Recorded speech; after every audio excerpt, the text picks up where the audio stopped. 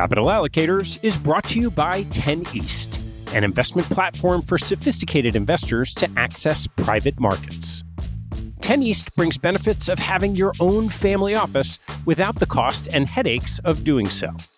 It's founded and led by Michael LaFell, former Deputy Executive Managing Member of Davidson Kempner. Michael and his investment team offer members the opportunity to co-invest by offering at their discretion. Michael and his team source, diligence, and commit material personal capital to each investment. The opportunities shared on the 10 East platform offer exposure to private credit, real estate, niche venture and private equity, and other idiosyncratic investments that typically aren't available through traditional channels. The principals have over a decade track record of investing in these types of exposures across more than 350 transactions. Post-investment, the 10 East team conducts ongoing monitoring and reporting, just as you'd expect from an institutional investment organization. I've known Michael for about a decade, and after becoming impressed by the quality of 10 East offerings, its research process, and high-quality investment team, I became an advisor to the organization and investor in multiple offerings. You can learn more and join me as a member at 10east.co. That's the number 10, east.co.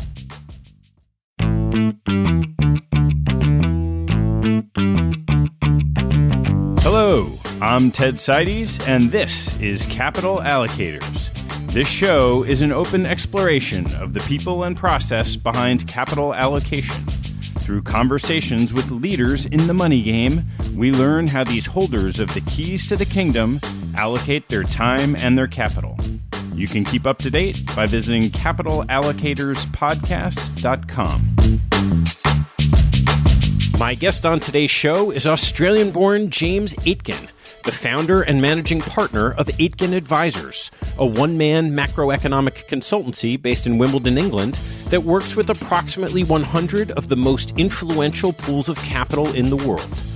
James started his career in 1992 as a foreign exchange trader, moved to London in May of 1999, and in March 2002 joined the infamous AIG Financial Products team in London.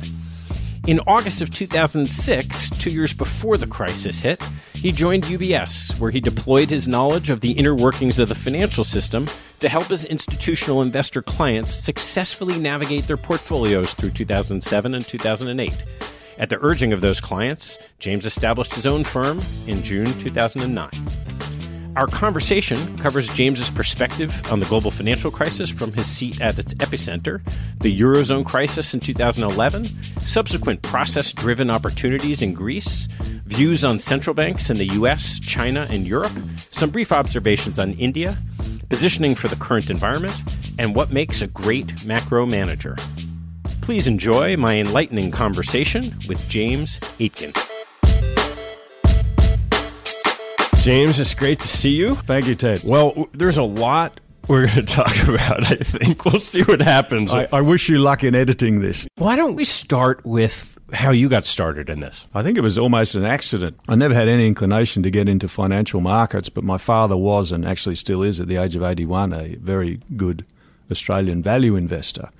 So there was a little bit of financial markets and investing DNA there somewhere, but it wasn't until I was at university that I thought, okay, I'll make a go of that and work for Macquarie Bank in Sydney and foreign exchange and so forth. But I'll spare you the sad tale of my lamentable sell-side career.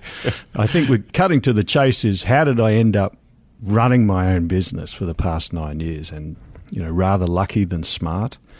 And unfortunately, we have to get into my experiences as an employee of AIG Financial Products. Yeah, the infamous AIG Financial Products. Thanks, Ted. That's very good of you to remind. That's very kind of you to remind everybody of that. But I, as you do when you're 31 years old, you think you're well-read and you know a bit about the world. And I started working for, believe it or not, the very vanilla trading business of AIG, which was commodities and foreign exchange in early 2002. And obviously this is in London. And if anyone listening is in doubt, yes, I'm Australian.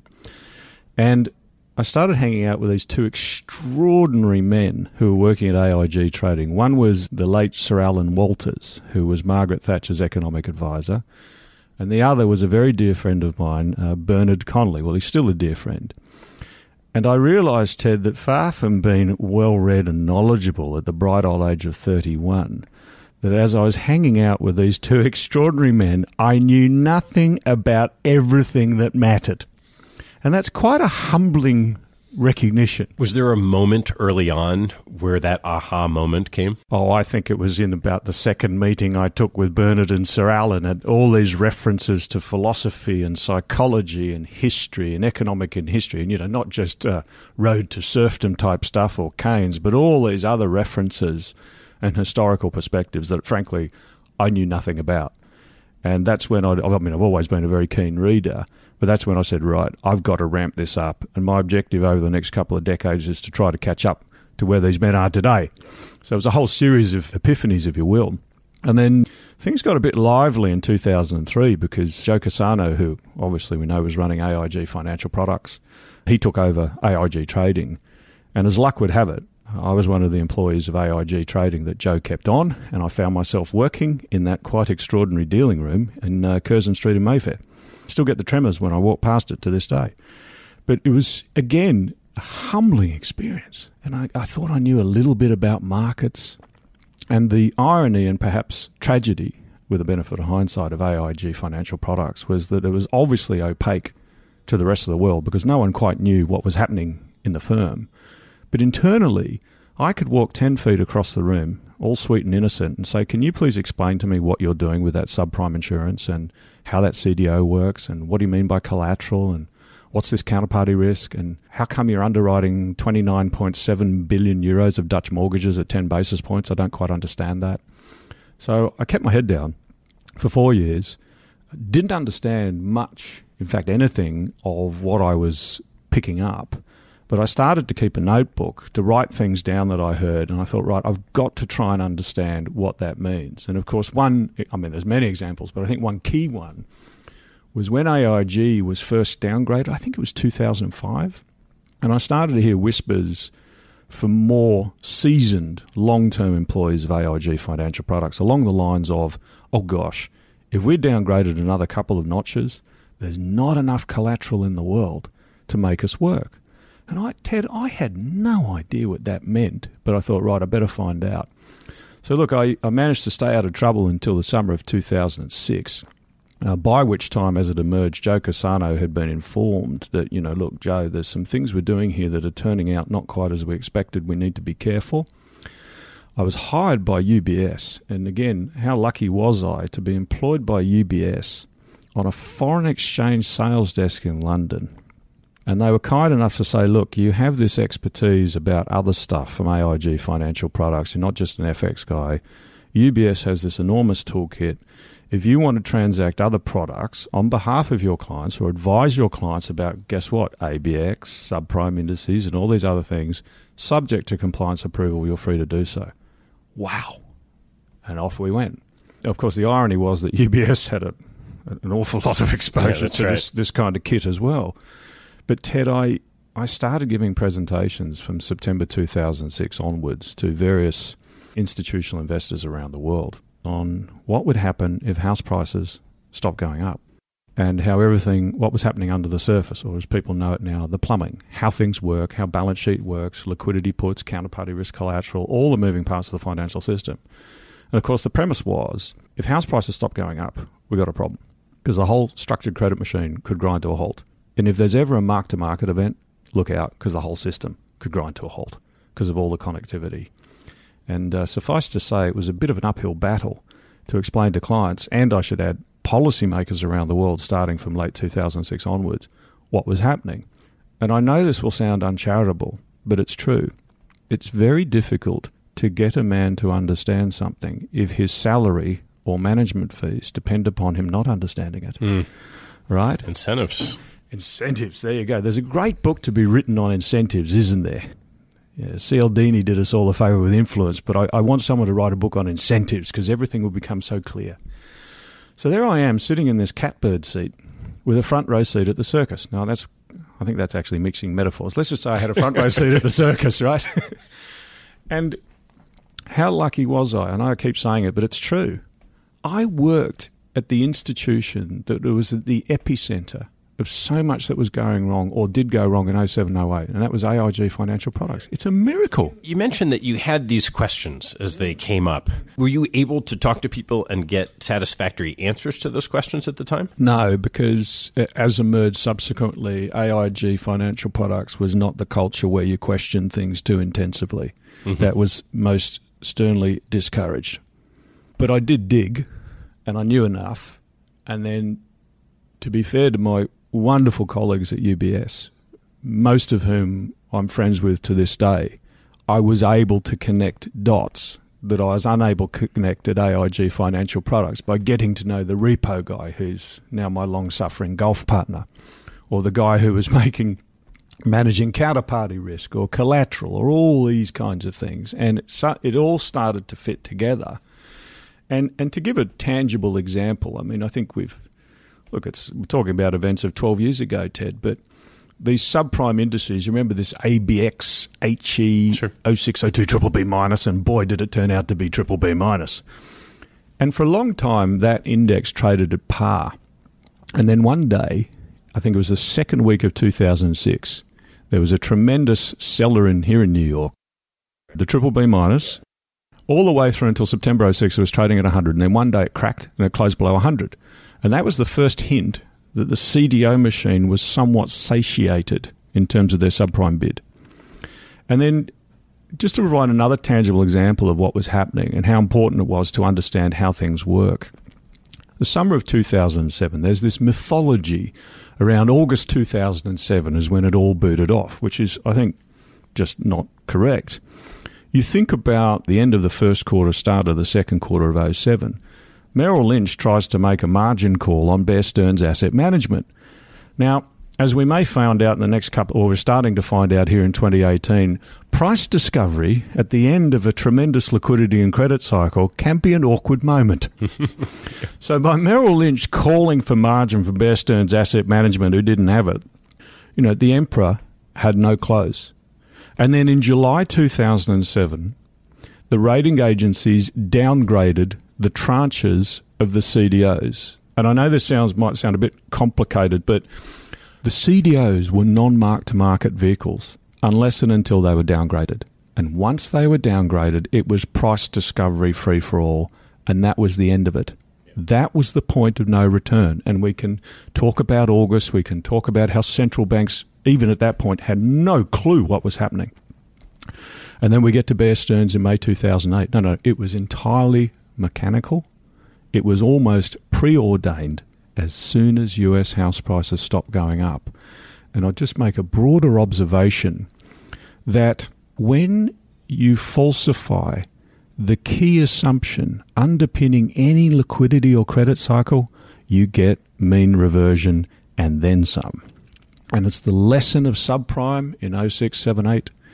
It's the lesson of the Eurozone crisis, which, guess what, we might have to talk about as well. I think we'll get there, yeah. And if I think about the present day, the key assumption underpinning the constellation of asset prices on my Bloomberg is that long-term interest rates can never go up, which means that discount rates can never go up much, which means the net present value of cash flow producing assets today is quite high. So you're at UBS through the crisis. At what moment did you set out on your own, and how did that happen? Ted, it was entirely by accident. I have to say the idea that I'm doing what I do today and doing things like this, it's just absurd. It is totally absurd. I mean, the idea that I'm a classic case of eldest child syndrome, totally risk averse. I'm always the kid that had to be on time, have his shoe polished. I mean, not a risk taker at all. And look at me. I mean, it's preposterous, right? And I got to work with more and more people at UBS, really interesting investors. And look, as you can tell from what we were discussing before, I was able to help a lot of people in 2007 and 2008 not lose money. And I was also able to help some people make a lot. And towards the end of 2008, where I was very lucky to have a job, many friends being ejected and disappearing, and there I was employed, the greatest intellectual exercise of all time, the greatest, if not challenging, but certainly the greatest financial education of all time in terms of what's important. And eventually a couple of young fellows said to me, look, Come and have a chat with us in New York. And I'd had people approach me and offer me jobs. I had one sovereign wealth fund say, oh, we'd like to give you $1 billion to manage a long-short financials fund. And I said, well, that's great, but I can't do that. I don't even know what to do. I couldn't even construct. It's just not me, but thanks very much. And eventually these two young guys out in New York said, look, we got your back. Set up your own business. We're your first client. I'm like, whoa. Now, it only took me 4 months to make up my mind, right? Right? Look at me, Mr. Risk-averse. But that gave me the confidence to resign from UBS, and off I went. And what was the intent of what you were going to set up? The intent was to help investors of all kinds understand how things work. That was the premise. And as you know so well, you can start with all these whiz-bang ideas and slogans of what your business is, but guess what? You learn by doing. So the first premise was, can my young family and I be at least as comfortable as we are today by having a go at this? And the answer was, yes, we can, so let's do it. And my wonderful wife was so encouraging. And I think, I'll paraphrase, but I think it was roughly, what have we got to lose? And that's what you need, right? You need that domestic support, right? And I was very lucky there too. And here's the amusing bit. So I drew up, had a spreadsheet of all these people who'd been receiving my, in inverted commas, insights during the crisis. And I divided my distribution list into people who were a slam dunk to sign up for Aitken Advisors LLP on day one, people who were 50-50, and then people who were no chance at all. And guess what? I start on day one, and nearly the entire client base is people I had bracketed as never going to sign up. It just goes to show. Yeah. It just goes to show. But look, I was very, I got to work with extraordinary people. I got to connect with extraordinary people. And of course, by the time I finally kicked off on June the 1st, 2009, the world had changed. The bottom was in. And it was a very tricky time. You sit there at 1 o'clock in the morning looking at a spreadsheet thinking, what the heck have I done? I'm out of my mind. The world's changed. I'm still writing about all this plumbing and balance sheets. It doesn't matter anymore. The fire brigade has arrived. The fiscal taps are on. The monetary taps are on. Who cares about counterparty risk or collateral? It doesn't matter. So I'm sort of digging a hole. I'm publishing every day, travelling, but loving it. And still clients are dribbling in, and they were so good to me. They said, J.A., don't worry about it. Don't worry. Just do your thing. You gave us such support during the crisis. Just get after it, mate. We got your back. I mean, how wonderful is that? And then we get to November 2009. And the Germans, in their infinite wisdom, decide to make an example of Greece. And I'm going to use that word again, as luck would have it. At AIG Financial Products in London in the summer of 2005, when the Greeks announced that they would include the black economy in their overall GDP statistics, we can't have smelt a rat. It was a most unusual thing to do to meet your debt to GDP obligations.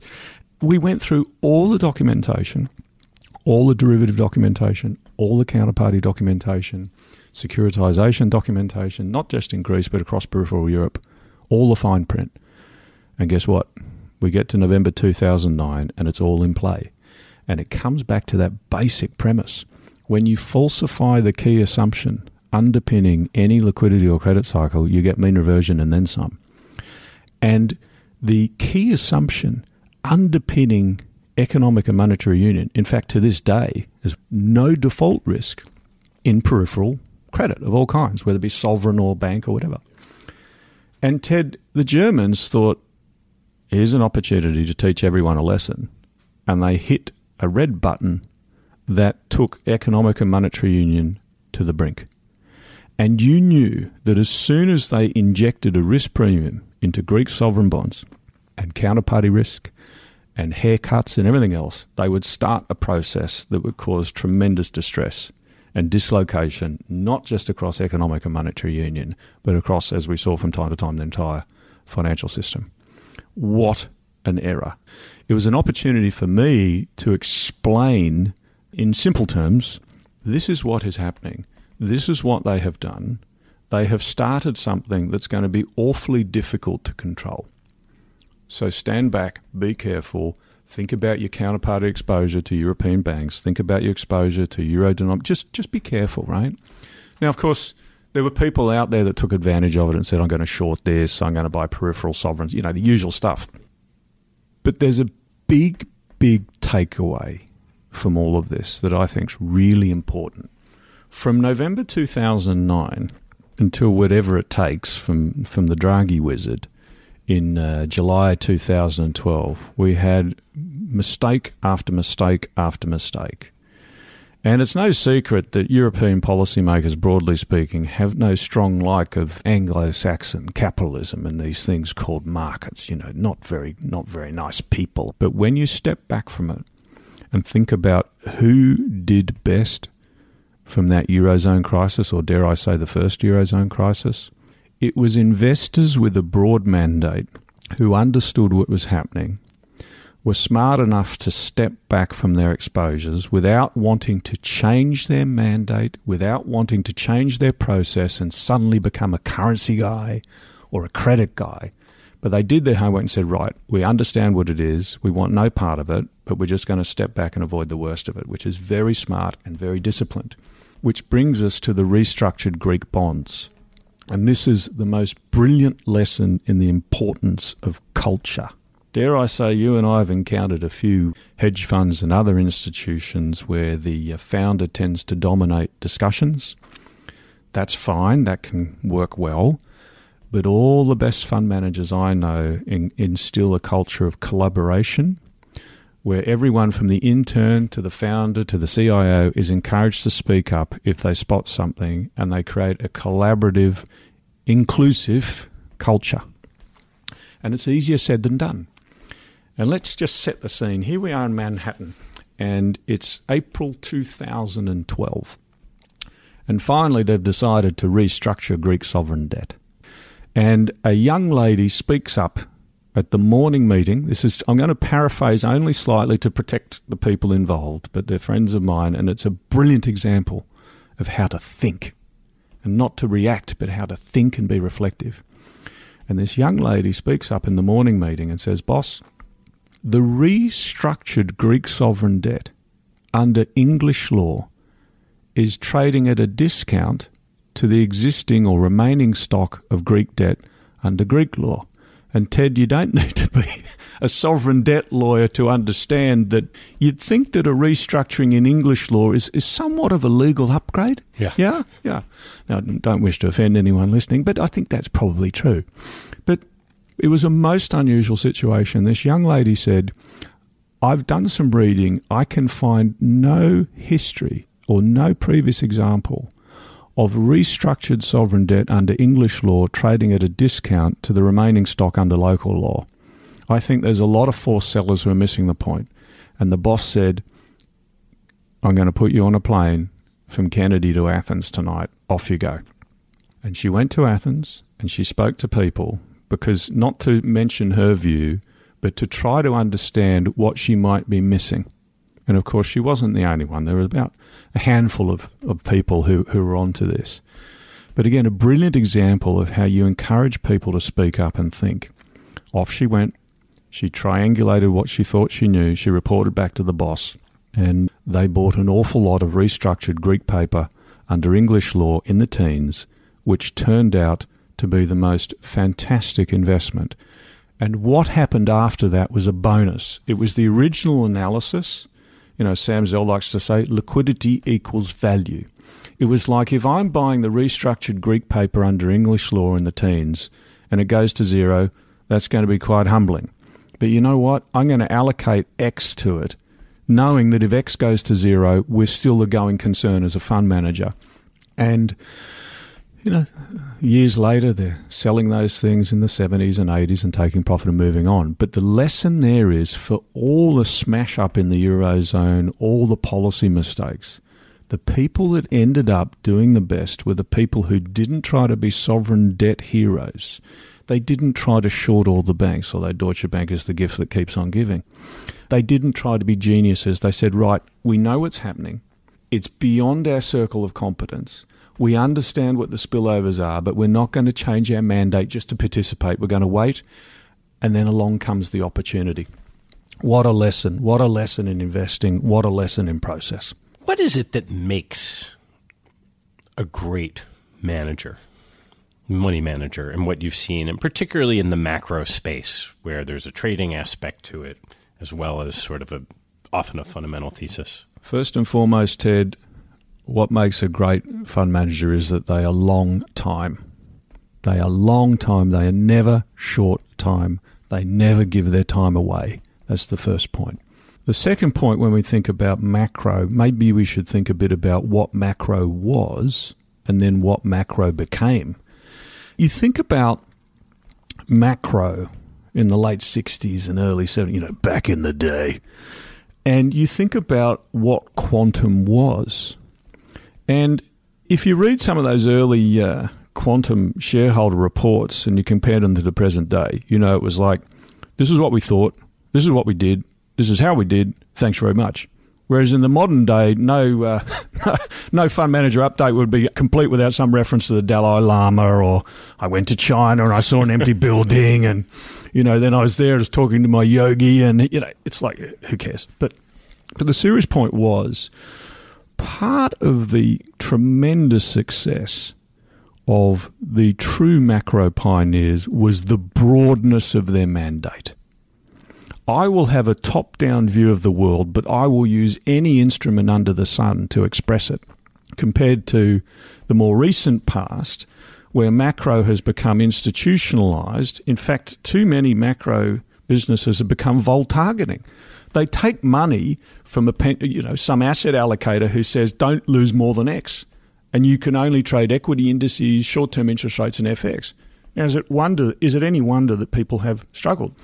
The point being that we went from a very broad macro environment where things moved to a very constrained macro environment, which made it difficult for people to express what they wanted to express. So what makes a good macro manager today? And, of course, what I'm replying from a subjective point of view, because I know a few of these guys. Firstly, it has to be a broad mandate. To be able to use single stocks, for example, to optimize a macro view. To be able to trade exchange-traded Korean derivatives if the mood gets you. I mean, it's an enormous liquid listed derivative market in South Korea, of all places. To express a view on Japan by a particular sector or basket as opposed to, I'm just long topics. Basically, to differentiate yourself from everyone else by taking advantage of things that may not be quite as crowded. The ability to avoid all the macro roach motels is the critical thing. Secondly, in fact, it might be the most important point, you need the right clients. You need the right clients. You can't have clients who ring you up every Friday saying, what have you done this week? That is just no way to manage money. But I'm afraid that's tended to go hand in hand with a lot of the institutional allocations that macro managers and hedge fund managers more broadly have changed. They sit on your shoulder all the time, meaning that you feel you can't lose any money at all. And if you can't lose any money at all, then you don't feel terribly compelled to take any risk. So it's a pretty nasty circuit. Let's talk about today's markets. Maybe the place to start is the epicenter, the Fed in the U.S. What's going on in the plumbing? What are you talking about with your clients of things of concern and areas of opportunity? We'll come to the Fed in a moment, but you've just reminded me of an important point. It's dangerous when you're considered to be an expert on something, and I think it's still fair to say that people know me as the plumbing guy. But it's dangerous if you come to be known as an expert, because it means you might shut your mind off to new ideas, new information. And the plumbing of the financial system is an extraordinary, complex, dynamic system. It's not a static system. It's dynamic. Of course it is. And yet, there's so many people out there today, Ted, putting out charts with two lines from relationships, these infamous cross-currency basis swaps, or apparently the ebbs and flow of the Treasury General account, the deposits the US Treasury has at the Fed explains everything that's happening in the world today, which I think is just nonsense. And they say, oh, look, here's two lines that vaguely resemble each other. One proves the other. Look out, we're going to hell. It's like, well, no. And the key point I'd make that far from explaining to people over the past 2 years what's going wrong in the plumbing, this notion of dollar shortages and stuff like that, which is a little bit off beam. My job is to be explained to people what's actually going right. What's actually going right. Opportunities arising from being able to lend dollars if you're a reserve manager in a sensible risk control way and earn a few more basis points, very controlled way. Or to lend out your treasuries. Or how Japanese institutions are lending their dollars in a much greater scale, which is lubricating global money markets and increasing the float of dollars. It's a change, right?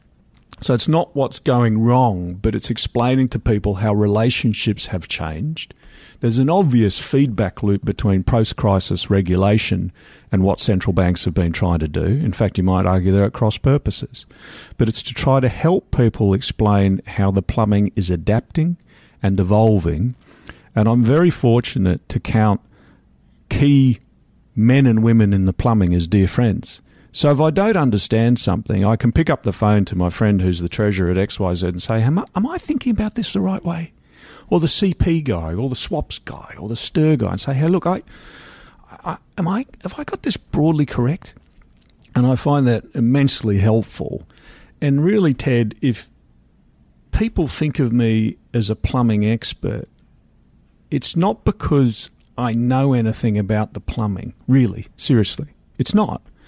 It's because, in my experience, the plumbing of the financial system is so complicated and constantly subject to change and ebbs and flows that nobody can know it in its entirety.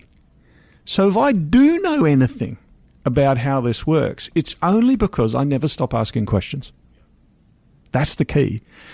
And we live in this day and age where everyone seems to be entitled to their own facts, and accusation is taken as evidence. And it applies in as much as in political discussions as it does to observations about how the financial system works, or how the Fed works, or how the US economy is evolving. Oh, here's two charts, and we've all seen this. Here's two lines, one advanced 6 months, we're going to hell. Great. That's fantastic. That's so helpful. I'm sure you and I, if we challenged each other in the next 5 minutes, we could go onto the Bloomberg and prove that mobile subscriptions in India drive dollar funding markets in Hong Kong. But if we lag it long enough, right, I'm sure there's a link. But, that's the danger. So my challenge, in fact, when I reflect on most of the advice I've been trying to impart to my clients over the past couple of years, it's been more of the perspective of that's not right. Well, that's not quite right. Here's why. Here's a background paper, or here's what this money market fund manager has actually said, or here's what this US corporate treasurer has said, or here's how banks are actually responding to US tax changes, etc. So it's to give people a broader perspective. And I think there's a phrase one of my clients like to use, which I think applies to investing in general, which is the mindset of constructive paranoia. Constructive paranoia. And you mention that to people, Ted, and they say, oh, you're one of them, you're one of those left-tail people. It's like, actually, no. Constructive paranoia, when you're thinking about markets and asset allocation and investing, is as much about, oh my gosh, am I overexposed to something that might go wrong, as it is about, oh my gosh, am I underexposed to this particular opportunity that people haven't re-rated yet. So it works both ways. The paranoia, the left tail, starts with U.S. rates. Sure does. And there's a simple case that we went from private debt to public debt in the U.S. since the financial crisis. Rates have been incredibly low. A very large asset swap, effectively, right? Yeah.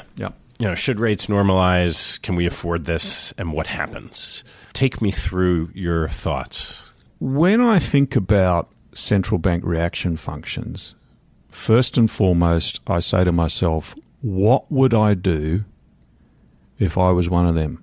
That's got to be the starting point. And we know so well, Ted, that there's been this great tendency over the years by market observers and commentators to project their opinion onto central banks.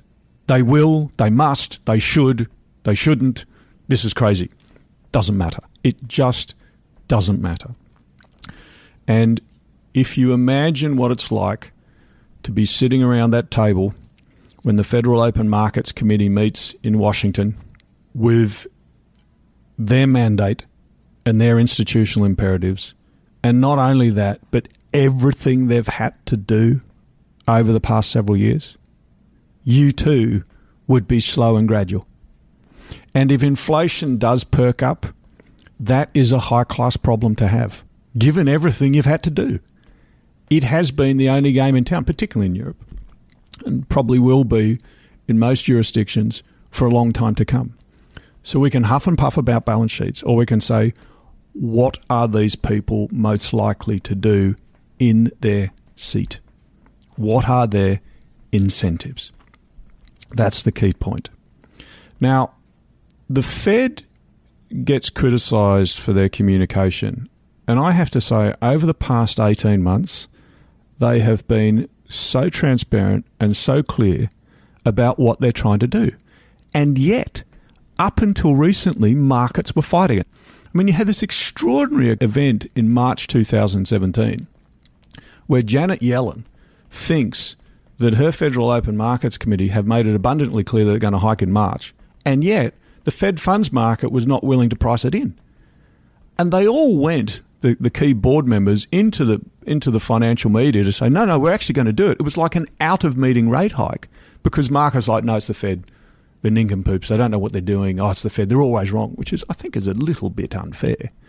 I mean, they're not stupid people. They just move to the beat of a different drum to the rest of us. And they managed 4 hikes in 2017. But let's go back a little bit to September last year and how people were able to do very well simply by paying attention to the Fed.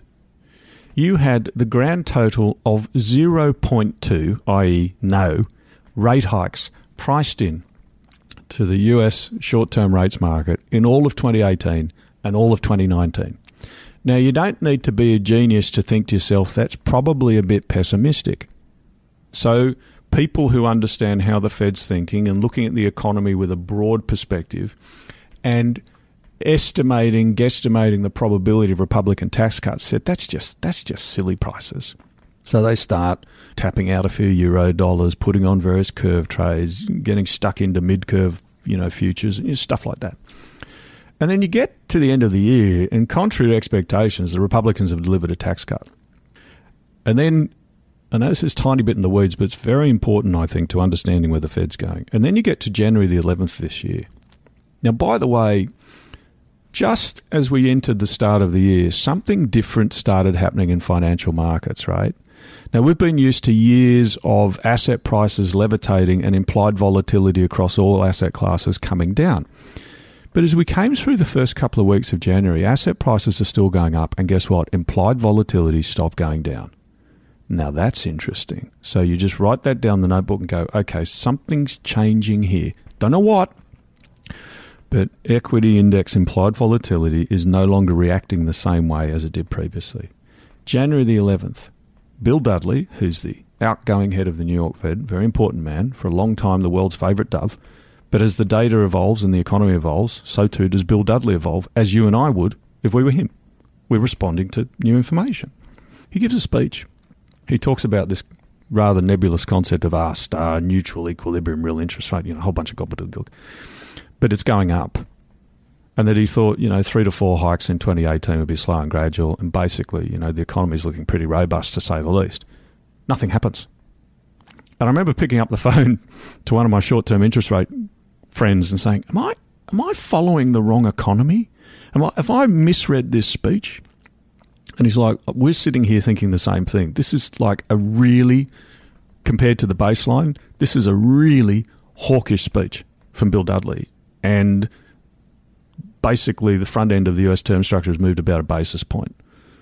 He said, look, I think this is wrong. I've sold some more Eurodollars and stuff like that. And then a week later, this is how the games works, right? A week later, Bill Dudley, I'm paraphrasing a bit, rings up the FT and says, I need to speak to you, grants an interview to the Sam Fleming, who does a wonderful job covering the Fed at the FT in Washington, and goes to Sam and basically says, bang, bang, bang. No, I mean it. And then you start to get a little bit of more pricing in US short-term rates. And then a week after that, we get the high inflation prints. And then 2 weeks after that, it's on like Donkey Kong. Now, the serious point is, if you look at financial history, it tells you that when realised inflation goes up, not implied, realised actual inflation goes up, guess what? the correlation between stocks and bonds changes. Who knew? And the correlation between stocks and bonds and credit changes, as it should. And yet the world has become accustomed to the idea that the correlation between stocks and bonds is predictable and exactly the sort of amplitude and magnitude where it is today. And it continues to change. So the point is, if you've been paying even a moderate amount of attention to the Fed from the third, fourth, even all of 2017 onwards, and especially the start of this year, there's been an awful lot of money to be made. And then the challenge was to calibrate what the spillovers might be. Where the Fed's at today is still slow and gradual, working out how to retreat from forward guidance. And what Jay Powell is trying to do is to reactivate the market mechanism. Now, notice I didn't say price discovery. Price discovery to a central banker sounds a bit scary because it might go further than you think. But to be fair, Jay Powell is trying to find a way to reactivate markets while avoiding a rerun of the taper tantrum. It's tricky, but far from being concerned about a further tightening of financial conditions or further increases in realised and implied volatility, to them it would be perfectly logical and expected. And Ted, the whole point of tightening monetary policy is to tighten financial conditions and eventually bring asset prices down. That's the point. And yet the market continues to impose and project its view on the Fed. No, they're wrong. The yield curve's inverting. Believe me, if the Fed wanted to steepen the yield curve, they could. Oh, they could. They have the power to do it. Might be quite a dramatic thing, but they can do it. But this narrative that things are going wrong, and yet the Fed is like, slow, gradual, slow, gradual. And what the FOMC is trying to articulate to markets who are not willing to listen is that they think that they're going to keep hiking rates for a long time to come. And yet, no, they're Fed, they're idiots, here we go, global PMIs are rolling over. Well, I need to give it more study. But when I look at global PMIs, the reason they're declining a bit is because of capacity constraints. And capacity constraints and bottlenecks don't strike me as late economic cycle. They strike me as mid-economic cycle issues. So there's this disconnect. So my challenge is to pay attention to the Fed. They are an important central bank. They put tremendous effort into all their communications. Unsurprisingly, tremendous effort. And they are going to be slow and gradual for a long time to come, barring a tremendous exogenous shock. And the final point I'd make is, look, let's step back a bit. This has been the first occasion since 1964 when a US economy perilously close to full employment has embarked on tax cuts. You would think, based on that observation, the probability is higher that in 2018 and 2019, the US economy will run a bit hotter than it has done over the past several years.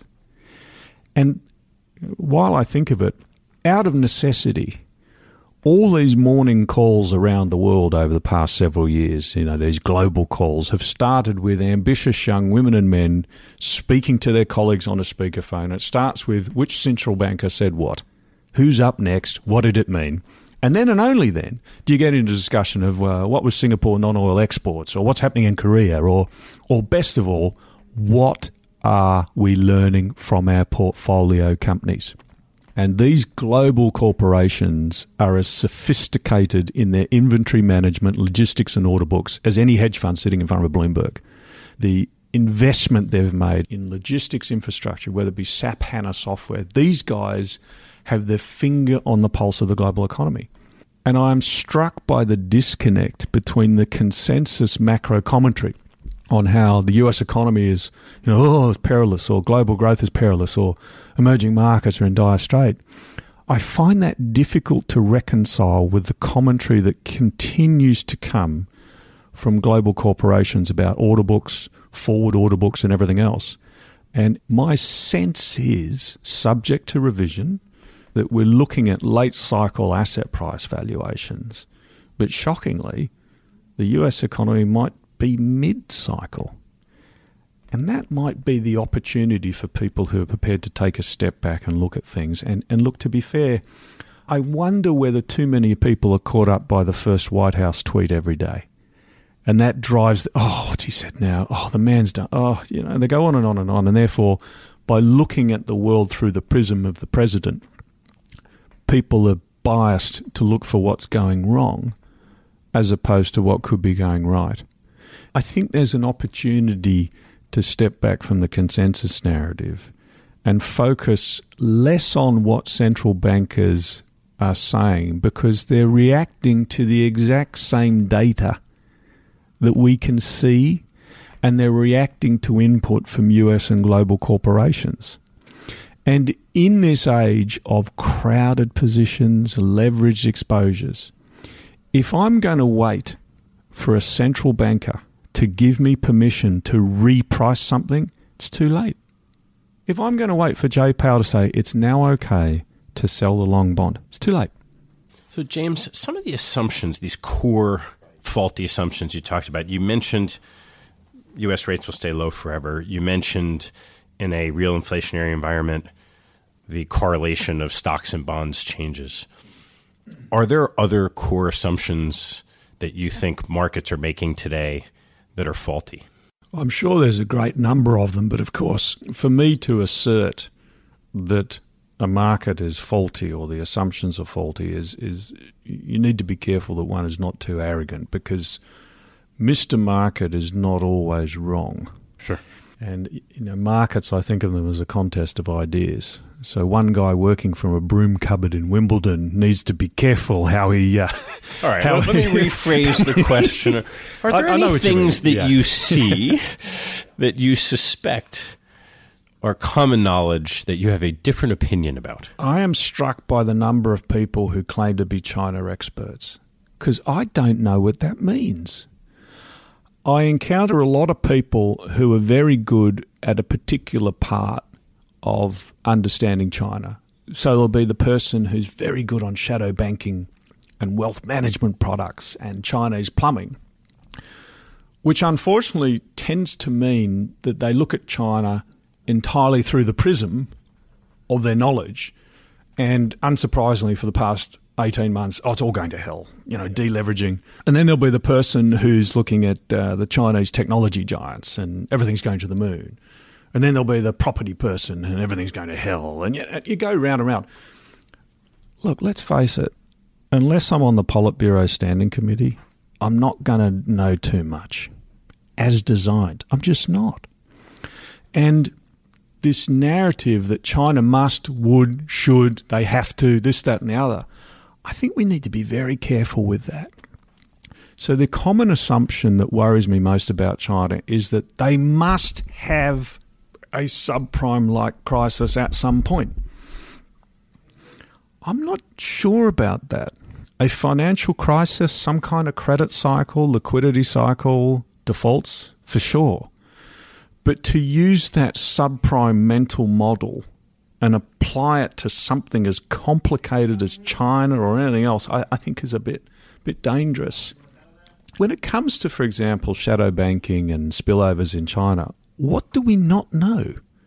We've had more and more information released. We know the stock, we know the flow, we know the players, we know the cross-links. We can sign up with a WeChat account and talk to bankers onshore on the mainland. But it's just one part of the puzzle. And you have a man running the show for as long as he cares to, President Xi, who takes a long-term view. And he's trying to figure out how to rebalance the Chinese economy. It's a toughie. No one's tried to do what he's trying to do.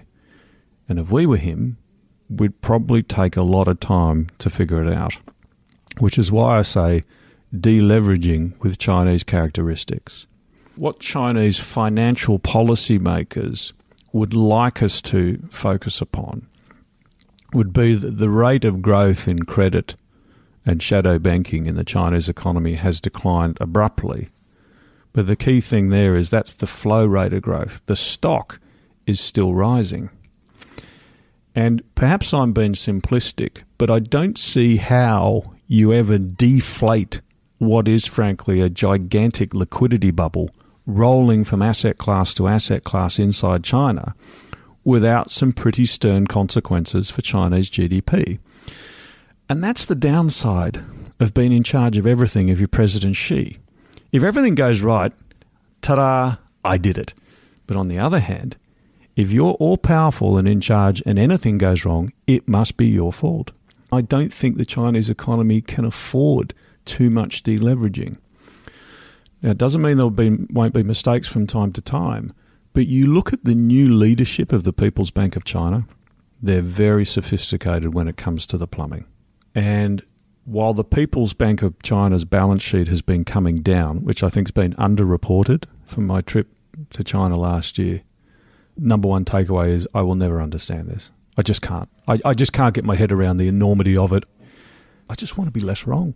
So we're told for years that all these Chinese property companies and Chinese corporations are borrowed in dollars. If the dollar goes up and the Fed tightens policy, they're in a world of pain. And this young man managing a Chinese bank balance sheet in Beijing casually mentions, Ted, that, we've got our $300 billion offshore balance sheet. I'm like, stop, what? Oh, yeah, we've got $300 billion in our offshore balance sheet. Oh, what do you own? Oh, well, there's a few treasuries. And guess what? Dollar paper issued by Chinese corporations. I'm like, wait a minute. You mean all these dollar bonds are stuffed into the Chinese banks in their offshore balance sheets? Yeah. And then I triangulate it. I call a couple of large fixed income clients in the Far East and I say, look, you've expressed an interest from time to time in owning dollar bonds issued by Asian and Chinese corporates. How many have you been able to buy? None. Why not? Oh, it all goes into the Chinese banks.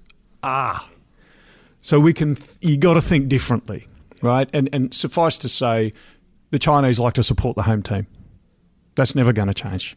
Then there's another angle to this that I think is important, Ted.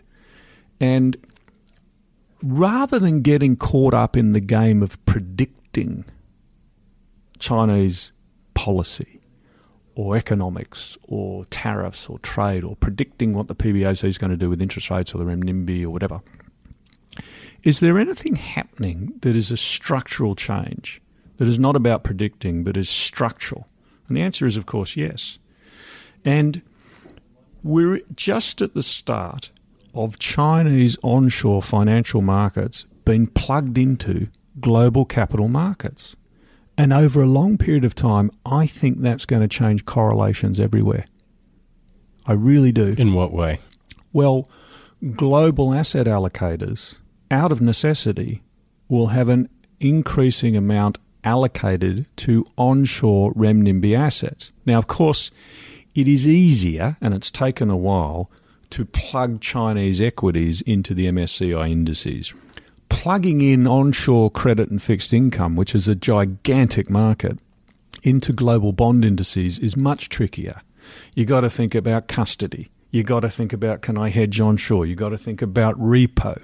And of course, plugging in onshore Chinese credit and fixed income requires further opening of the capital account, because you and I are not going to commit X billion to Chinese government bonds if we can't get it out. It's just not going to happen. So the fixed income and credit bit is going to take time, but it's coming.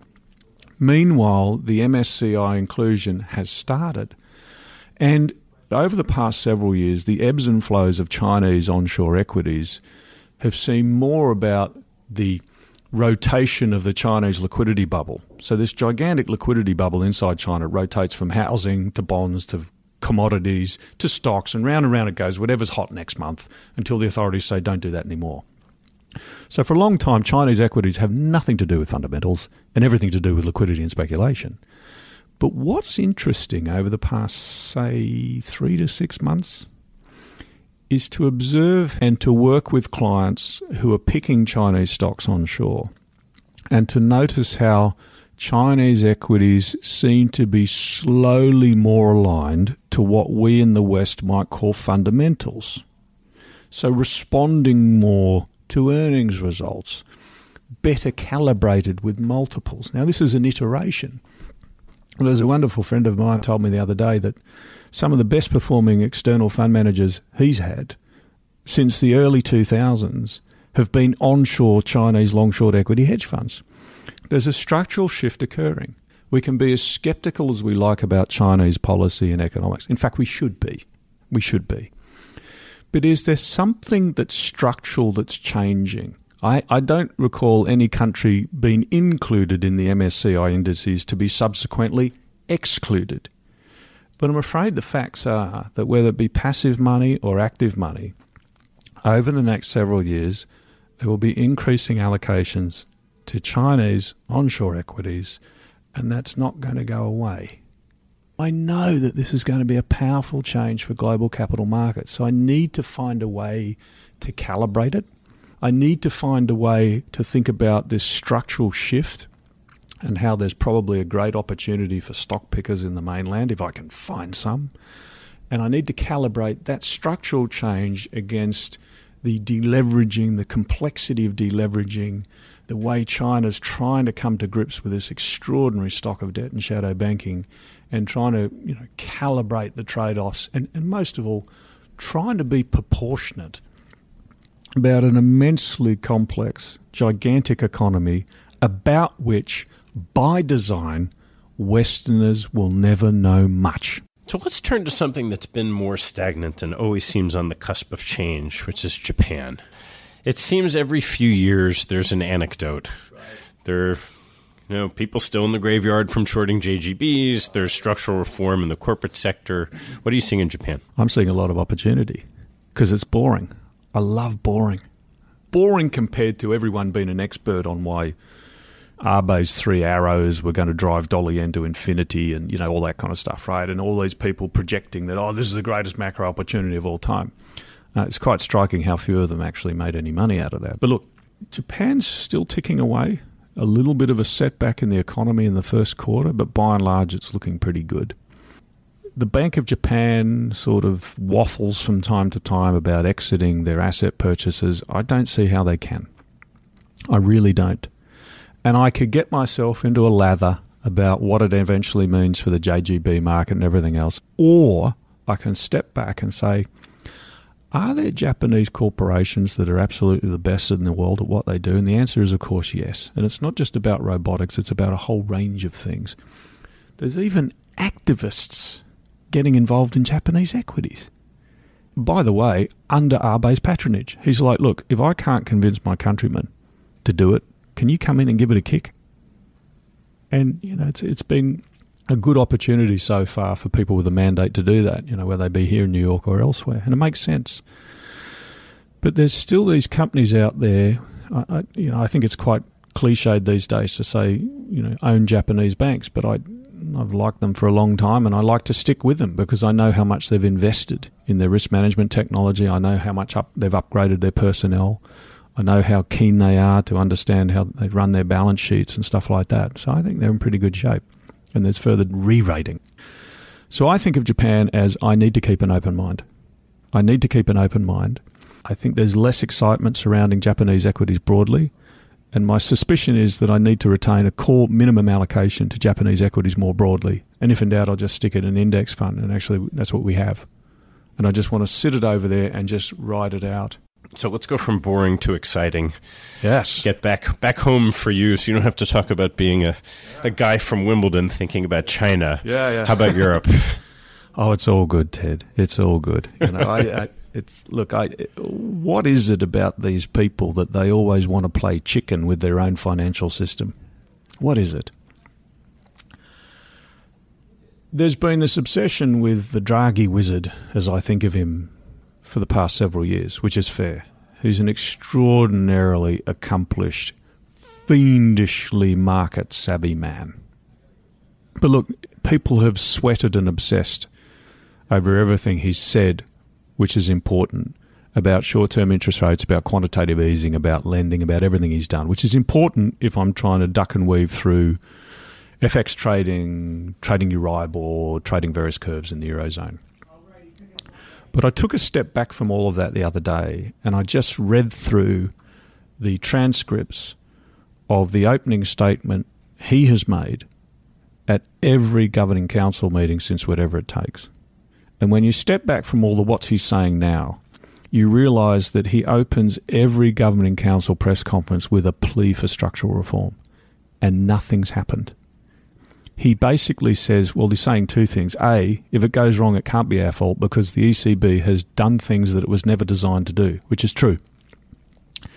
And then he also says that, look, you really need to follow up. Please, Mr. Politician, follow up on structural reforms, but you keep promising but never delivering. There's no banking union, there's no capital markets union. And arguably, given the setbacks, the self-inflicted setbacks that Merkel has had, you know, the probability that we're going to get widespread structural reform is going down by the minute. And then we have this extraordinary episode over the past few days. And I'm afraid I was not nearly as astute as some of my clients were in March when you had this election. And a couple of them said, hey, this doesn't smell good. And I was like, okay, I was more focused on US rates, which was a mistake. And then you get this Mattarella not denying that Italy can't have a referendum at some point on the euro, but basically denying these two guys who wanted to form a government come charging in and saying, right, you know, this is what we're going to do, before they put it to the Italian electorate. So guess what? We had some pretty spectacular price discovery. And I'll say straight up, I'm not sure what this all means yet. But at a minimum, it's refocused people on unfinished business in economic and monetary union, and perhaps permanently unfinished business. And how the heck can the ECB, which is the only game in town, ever step away from asset purchases? How can they? And we sometimes forget that we're talking about global growth being X or realised inflation being Y.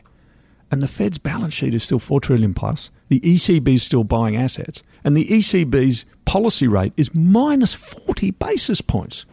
What on earth might be the market clearing price of risk with regards to Eurozone peripheral credit were it not for minus 40 basis points and a certain amount of ECB asset purchases? So when I look at what's happened the past couple of days, people are already stepping in to buy the dip. And I'm not sure that's right. I'm really not sure that's right. Now, as a tactical opportunity, go for it. If I can scoop up a few BTPs at 300 over bunds, great. But at 300 over bunds, effectively that is implying, I mean this is subjective, but effectively implying a 30% probability of some kind of redenomination or tactical default in Italy. 30%? My word, that's not good. So the tactical trade, go for it, but the structural problem, not going away. But there's a bigger lesson, Ted, if I may. Central banks, with the exception of the Bank of Japan, have been signalling for a year or more that they are trying to reactivate financial markets. And financial markets don't want to hear it. There's a very fine fellow called Jeremy Stein, who was at the Board of Governors until 2014. And in his last speech, before departing the board, he reflected upon the taper tantrum in 2013.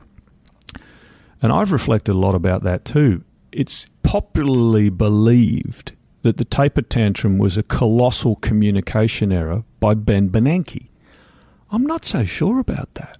He was telling people via his speeches from February 2013 onwards that he thought US long-term interest rates were too low, and people just refused to listen. And in reflecting upon that period, Jeremy Stein delivered this tremendous speech, and he talked of leveraged quantitative easing optimists. In other words, people who were fully invested in the idea that central banks would have their back forever. And I think that pretty much describes where we are right now.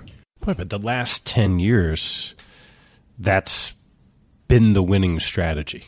That assumption, you're dead right, has been the winning strategy. You are dead right.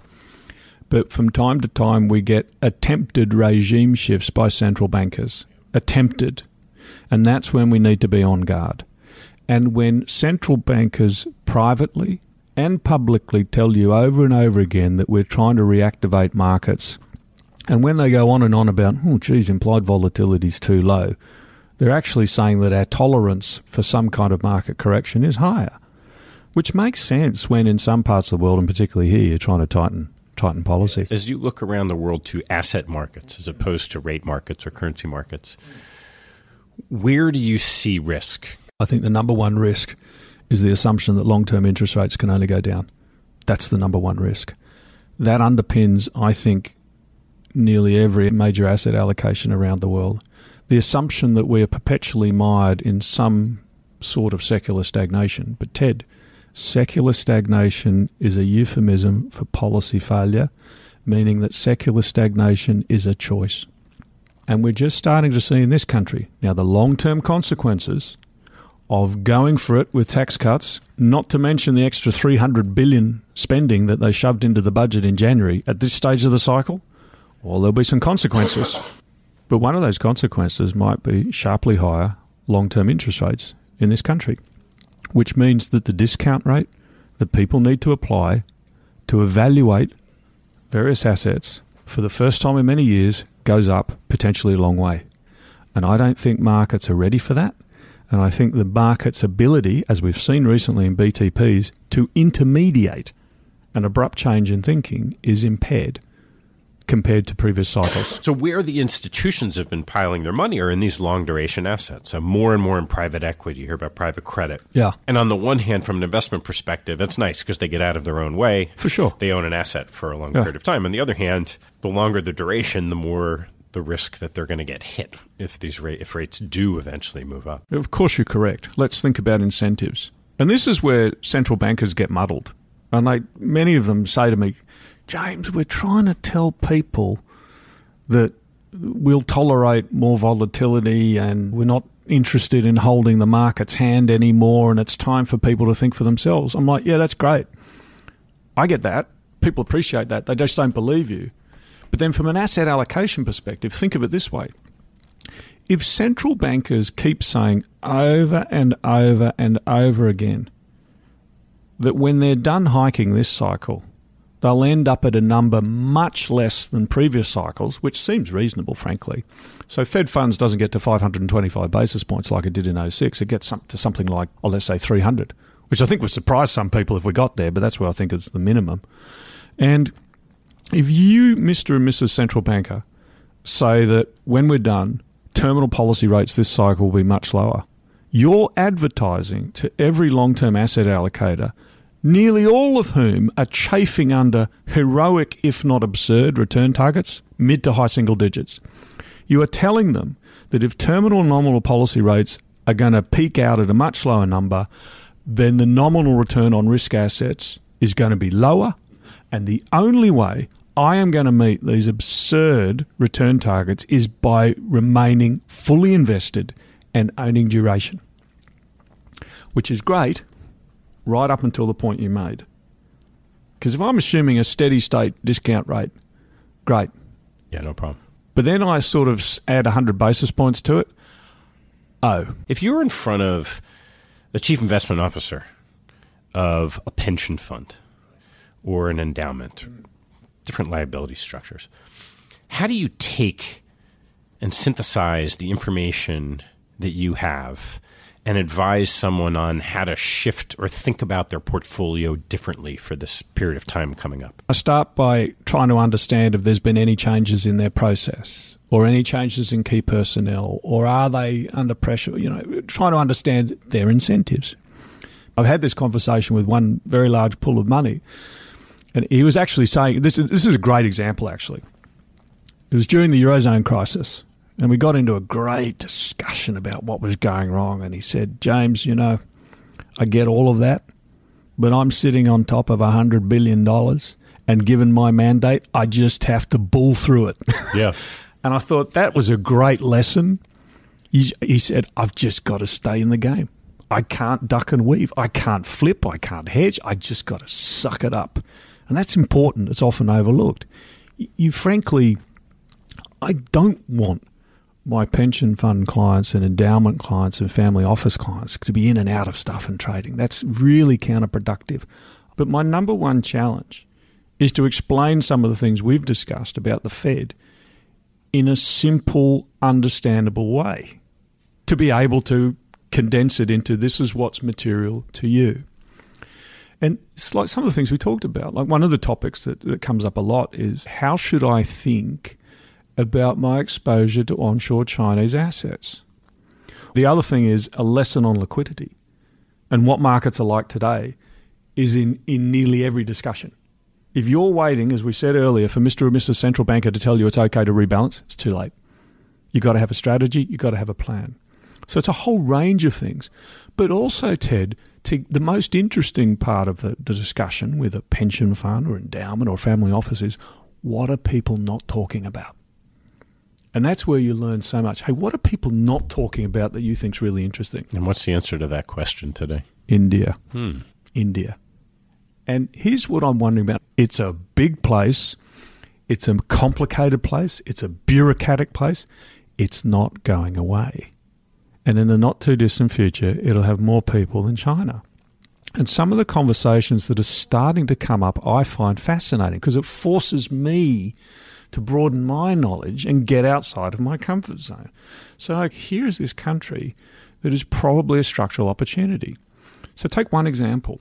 We're all experts on Chinese technology giants. My gosh, these things are juggernauts. I mean, just juggernauts. And we all know the valuations. Let's say simplistically that the market cap of the Chinese technology giants is $1 trillion, subject to what the next tweet from the White House says. What's the total market cap of Indian technology companies?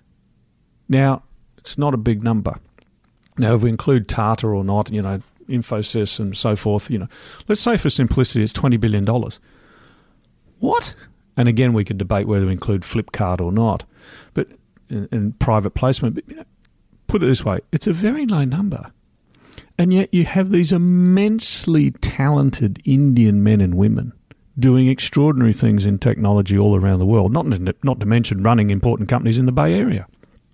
I'm like, yeah, that doesn't make sense.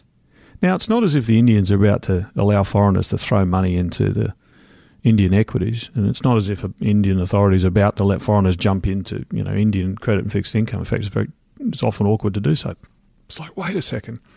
I'm not thinking about India properly. I'm not. But that's one dimension. Here's another. China. Every conversation, China. One belt, one road, one belt, one road, one belt. Yeah, it's important. And the reason we hear about it all the time is because China is the master of propaganda. Yes, of course they are. So we're inundated with commentary about one belt, one road, one belt, one road. But look, it's big, it's real, and it's China getting people to buy into the China dream. We know that. Why is nobody talking about the Delhi-Mumbai industrial corridor? And I'm ashamed to admit it was not until I had lunch with a great friend who lives on the same street in Wimbledon, who's this great emerging market equity investor. He's so enthusiastic. And he put up a slide, DMEC. I'm like, what? He's like, yeah, Delhi-Mumbai industrial corridor. I was there last week. Here are all the companies developing it. Unsurprisingly, Ted, Delhi to Mumbai captures an awful lot of humanity. And here's what they're doing with the roads. Here's what they're doing with the railways. Here's what they're doing with the infrastructure. India's getting it right, and it's not getting much coverage. I'm like, and he's like, it's investable. And I'm loving it because it's investable today. No one's talking about it. I allocate my capital patiently, and if I've done my homework correctly and Modi's backing it and the whole government apparatus in India is backing it, I feel comfortable with that. And then I'll come back in a few years and so forth. And I've started reading about this, and it comes back to the China narrative. Oh, look how many people we've lifted out of poverty. We have lifted hundreds of millions of Chinese out of poverty. Yes, you have. How many million people is Modi going to lift out of poverty? Right? I reckon it might be more than the Chinese have, but just whisper it. But then there's another dimension to this. Now, because it's India and because it's happily a democracy, it's going to take longer to do things than the Chinese, where it's just like, hey, do that, or, you're on the next bus to Mongolia. So there's going to be frustrations. There's going to be bureaucracy, but it's happening. But here is the next observation. What if India today is at the same point of its commodity demand cycle as China was in 2003. Now, that could be big. And my suspicion is that that hunch could explain part of why global commodity markets and energy markets remain fairly well supported. And I need to do more homework on that. But you recall in years gone by, we used to reflect on what the filling of the Strategic Petroleum Reserve in Louisiana salt caverns meant for the energy markets when they were topping that up. Then we were experts on China topping up their Strategic Petroleum Reserve. And you look at India's Strategic Petroleum Reserve, they got a long way to go. So I'm trying to learn as much as I can about India because, like China, it's not going away. It seems to be undercovered.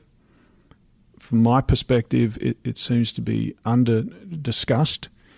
And yet, structurally, I feel like I need to know much more about it. And I'm encouraging my clients to think about it. It's not to trade it. It's not to sort of punt it. It's to think about where India is in its cycle and what could go right in a day and age where every conversation is dominated by China. I want to ask you about your time. You mentioned that Warren Buffett has an empty calendar. You sent me a book list of books that you clearly have read that were, so let's just say it's a long list. And in this day and age, there's so much happening on social media, which is the opposite of a book. So how do you spend your time and how do you think about what's important and what distracts you? We are in a world that preferences the reactive over the reflective. And I would have thought if one is hoping to succeed as an investor, an allocator of capital over a long period of time, you must preference the reflective over the reactive. So you invert what too many people are doing today. And as Shane and other people and Mr. Buffett and others advise, the most precious asset all of us own is not some stock or bond or private equity investment or whatever. It's our time. And since I've been working for myself, one of the things I've had to learn is to say no. That's the most important thing. And my dream week is to open the calendar and other than family commitments, there's nothing in it. That's my dream week. I'm not always able to do that. There's always someone interesting to speak with or talk to. But I find that all the mistakes I make are either because I pretend or I get caught up in a narrative that I don't understand and I haven't adequately reflected upon, or, heaven forbid, I get caught up in the groupthink, or I go down some ridiculous rabbit hole on Twitter, which is apparently insight, although I do have my doubts. So it's a battle, but it starts with discipline, and I continue to work on that. And when I started working for myself, I really ramped up my reading. Why? Because I could. If you're sitting on an investment bank sales desk, you can't sit there with a book in your hand, you'll be out in the street. I really ramped up my reading, and it's humbling. Every day I walk into my library and I look at the shelf of unread books. My wife often asks why I've not been invited to join the board of Amazon. Goodness knows I give him a bit of support. But I look at all these books and I think, my gosh, how could I have not read that? How could I have not known that? How could I, oh my God, I've not heard of her or him or that event. This is terrible, right? I'll say delicately, midlife-ish. And I benefited from a wonderful education in Sydney, thanks to Mum and Dad. I went to the University of Sydney. But I got to say, I feel that my education truly began when I started working for myself. And I started carving out huge chunks of time just to read and think and reflect. And it's a journey. And look, I'm not saying that I've got it sorted out. I'm not saying that I've figured it out. Far from that. All I know is that the more disciplined I am with my time, the better I seem to understand issues of the day. And I say to my clients that, related to your question, I'm just trying to be less wrong.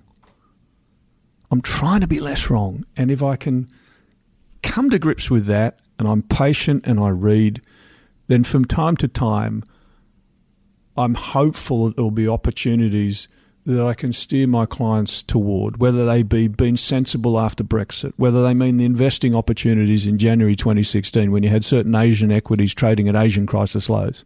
I mean, that's just absurd. Well-run businesses with good balance sheets. The opportunity in US short-term interest rates. Sometimes you have to wait a while, but the more you step back and create the space to reflect, my hunch would be you're more likely to be less wrong. And that's the challenge. All right. I think we could go on, but we probably should turn to these closing questions before everybody stops tuning in. So here we go. What was your favorite achievement from your youth? What age does youth go up to? 40. Good. No,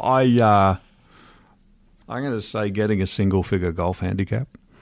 Nice. Yeah. All right. Yeah. My handicap today is 3 children under 13. Yeah, exactly. Who I love dearly. Keep that in. What's your biggest investment pet peeve? That from time to time I've pretended to know something that I don't understand. That's my number one pet peeve, is that for too long I was impulsive and reactive. And so I'm calling myself out as opposed to what other people do. If I'm thinking about what other people do, one of my pet peeves is people that jump up and down and up and down, up and down, up and down, up and down. And they say, I told you so. Now, maybe I'm old-fashioned. If I was providing independent research to people sitting on top of prodigious piles of capital, I could think of no better way than to antagonize them, let alone upset them, by when something I've been predicting for years suddenly happens, and then I say, I told you so, or we nailed it. And so there's two angles to your peeve question. Yeah. Right? What teaching from your parents has most stayed with you? Being present for your family. Number one. I think about the heroic effort that our dear late mother put in, to the point of exhaustion most days, to feed 3 very hungry sons in Sydney. The shopping involved and the cooking involved. I mean, she was magnificent. And then Dad, who had a very busy job, he was always, I know it sounds cliched, but he was always there for us. And I think that's the number one lesson, being present for your family. Not just in the room, but being present. And that goes back to being disciplined when it comes to technology. You can't lecture 2 preteen girls about the evils of the iPhone, which I sometimes do, if you're walking around your living area with an iPhone in your pocket. It just doesn't work. So the number one lesson for Mum and Dad was being present. And there's nothing more important. What information do you read that you get a lot out of that other people might not know about? There is a tremendous amount of information in testimony provided to various parliamentary committees around the world. Now, I know that sounds awfully anorak, but I'll give you a very important example. By definition, if I'm testifying to a House of Commons or House of Lords committee, I am doing so under oath, meaning that it's likely to be more reliable than what you read in the Times or the FT, which will be an interpretation of what's happening in the world. In other words, someone else's view of what's happening. And when it comes to social media companies, the House of Commons Digital Media Committee has been holding hearings in London and Washington about the role and activities of these social media platforms. And not just because I'm personally interested in it, but I've been reading the transcripts of these committee hearings, and it's absolutely awful. And the sanctimonious hypocrisy, not to mention borderline law-breaking, that comes screaming out of these transcripts is just appalling. And it's there in the public domain. And when it comes to a Facebook or a Twitter or some of these other platforms, there are real problems pending. And I found it very helpful, well ahead of this Cambridge Analytica stuff, to just go to the website of the House of Commons and calmly read it, and it is the most appalling... Now, self-indictment's a strong term, but metaphorically, the self-indictment that you can read in these transcripts, the disconnect is appalling. What life lesson have you learned that you wish you knew a lot earlier in your life? That as much as I liked to read from a very young age, I should have done even more. That's the number one. Yeah, that's the number one. I could have done so much better. I could have been so much smarter related to which with the way I approach things. I could have been so much smarter with process, discipline. Things as seemingly mundane as getting up the same time every day, doing the same thing over and over again. And I'm glad we kind of almost by accident got into this, but the common thread across all the most successful investors I have the great fortune to work with is their absolute obsession with process. Absolute obsession. If they've got 3 offices around the world, good for them, but they're identical. And having that comfort, knowing your process, doing the same thing every day for decades, the pen's in the same spot, the mouse is identical. I mean, it sounds inane, but it helps you be anticipatory and remain in control in what remains a very, very emotional and often hyperventilating world. So 2 things, Ted.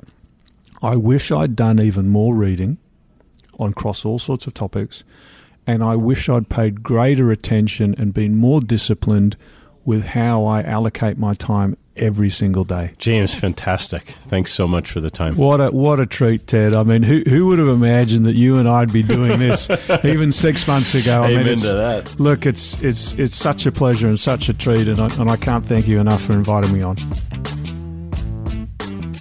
Hey, before you take off, I've started sending out a monthly email that shares a small selection of what caught my eye over the month.